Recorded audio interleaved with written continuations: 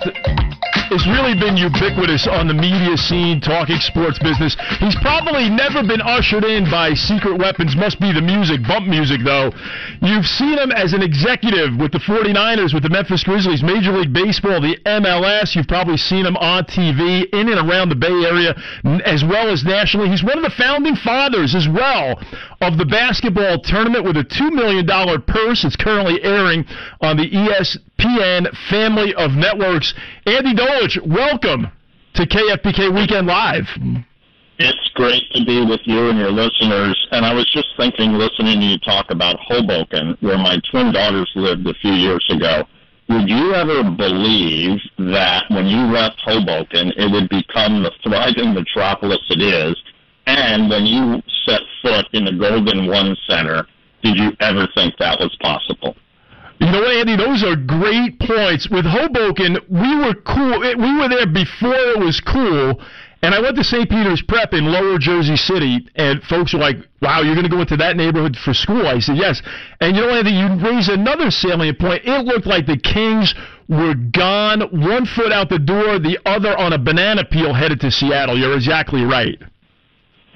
That's what's so great about sports, and I guess keeps knuckleheads like us employed, because all the metricists, analysts, you know, guys that are writing code and deciding who the draft pick should be, it's an uncertain business. Who would have thought the 49ers would be 2-14 last year, and a few years ago when Joe Lake was being protected by Rick Barry, that they would become the most magical team maybe in all of professional sports today. It's incredible, Andy. It really is how quickly things can change. But the Warriors, you know, when you hear people like Jeff Van Gundy, who says, and others, right, that, I'm paraphrasing, that the talent gap has never been wider in the NBA since he's been around the game, and the chemistry that they have, as Howard Beck would say, the complementary chemistry, the magnanimous nature of Kevin Durant taking less money so more people can re-sign. It's uncanny. And also, Andy, I'll raise this with you conversely. I didn't see the Giants swoon of this season. I know they've had a lot of injuries. First and foremost, the Bumgarner motorbike accident back in Colorado. But you're right, you just never know what's going to happen, that's for sure.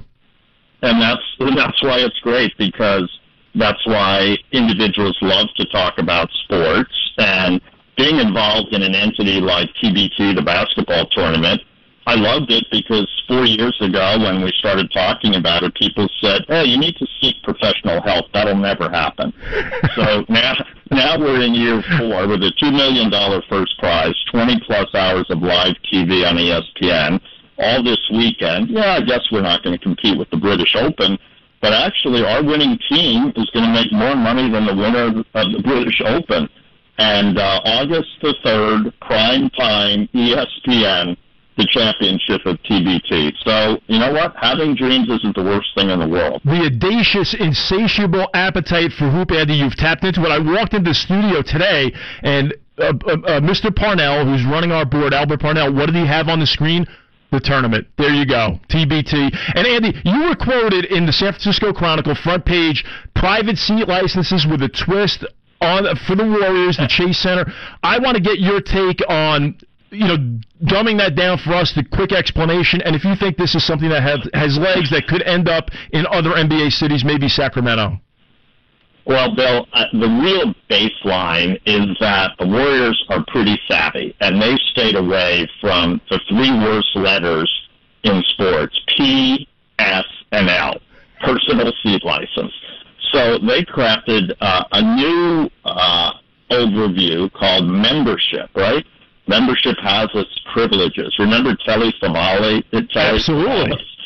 Members only jackets. That's what I thought about. Yes. So no team has written a better script than the Warriors for moving into a new plus billion-dollar building. And in California, you know this. You saw it in Sacramento. We've seen it with the Raiders leaving because they can't find the money here, what the Giants did. It's now 17 years ago, and what the Warriors are doing. The fans ultimately have to pay for the building. It's not just the other team. So in this case, you're handing over $15,000 interest-free for 30 years. Now, I won't be here in 30 years. You'll still be talking and broadcasting, but a 30-year commitment is a long time. Now, right now, the Warriors are flying as high as you can, but you use the word banana peel. Steph Curry slips on a banana peel. Things change overnight, and I'm not saying that's going to happen. They have tremendous talent. This program is helping them pay for $1 billion. Think about it, $1 billion for an arena.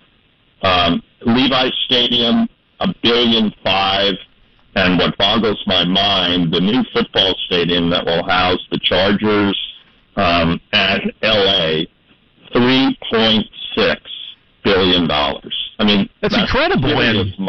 That's serious money. And can we say Gordon Hayward, $100 million plus?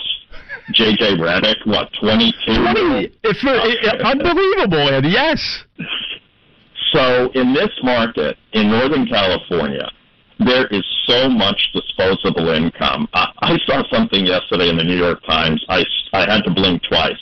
So in Los Altos Hills, right, not the lowlands, but in Los Altos Hills, right there, Mountain View, right off 280, there was a house on the market in Los Altos Hills for $68 million. Huh? Wow. And you know what? Probably by tomorrow night, they'll have 3 offers. Now, you and I probably aren't going to put the deposit on it, but because there's so much disposable income, back to the Warriors, back to what the Kings did when everyone thought it was impossible and they were going to Vegas, there's enough money, fortitude, will, entrepreneurship, and people get it done. Looking forward, you mentioned it before, I'm a big believer in soccer, going way back to the NASL when I was with the Washington Diplomats in the 70s.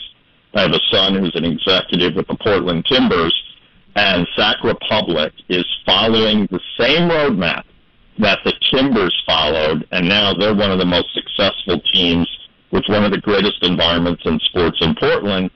And I had hoped that Sac Republic would have already been in MLS, but hopefully it's right around the corner.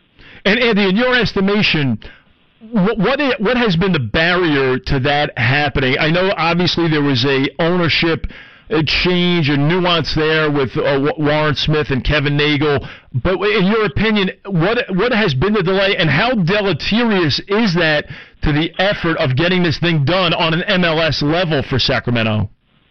Bill, I got to reach for my dictionary. Deleterious and ubiquitous in the same sports talk show. Wow. I mean, we're killing the demo, right? But has it been a negative? It's only been a negative because there's politics in all of these deals. There's no expansion deal in sports history that doesn't have politics, building a new facility, ownership, the elected officials. The only thing that I think has really been a drag on Sac Republic is the amount of enthusiasm that you see around the rest of the country. These teams just 4 and 5 years ago were going for 40 and 50 million bucks, and now this next 2 or 3 rounds of expansion in MLS, 200, $250 million, and you've got major cities across the country.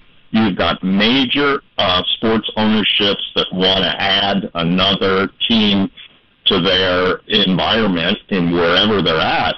And that's really been the challenge, where Don Garber, who I think has done a magnificent job as commissioner of MLS, it's only taken 50 years, Bill, for soccer to be an overnight success. And I can say that because I always have a picture of the Washington Diplomats on my wall in my office. But soccer is really growing, and I'm going to be at the game tomorrow at Levi's between Real Madrid and Manchester United, and there'll be 70,000 people there. Who would have thunk that? So the international friendlies, the U.S. and men's and women's in the Olympics, the Portland Timbers have a women's team, the Thorns. It's sort of a secret, but they average 15,000 a game in Portland and have 10,000 season tickets. So, I mean, soccer has always been a big part of Sacramento and Northern California. And I just hope that MLS says yes, because, you know, the Vancouver team, Seattle, and Portland do as well as any teams in the league.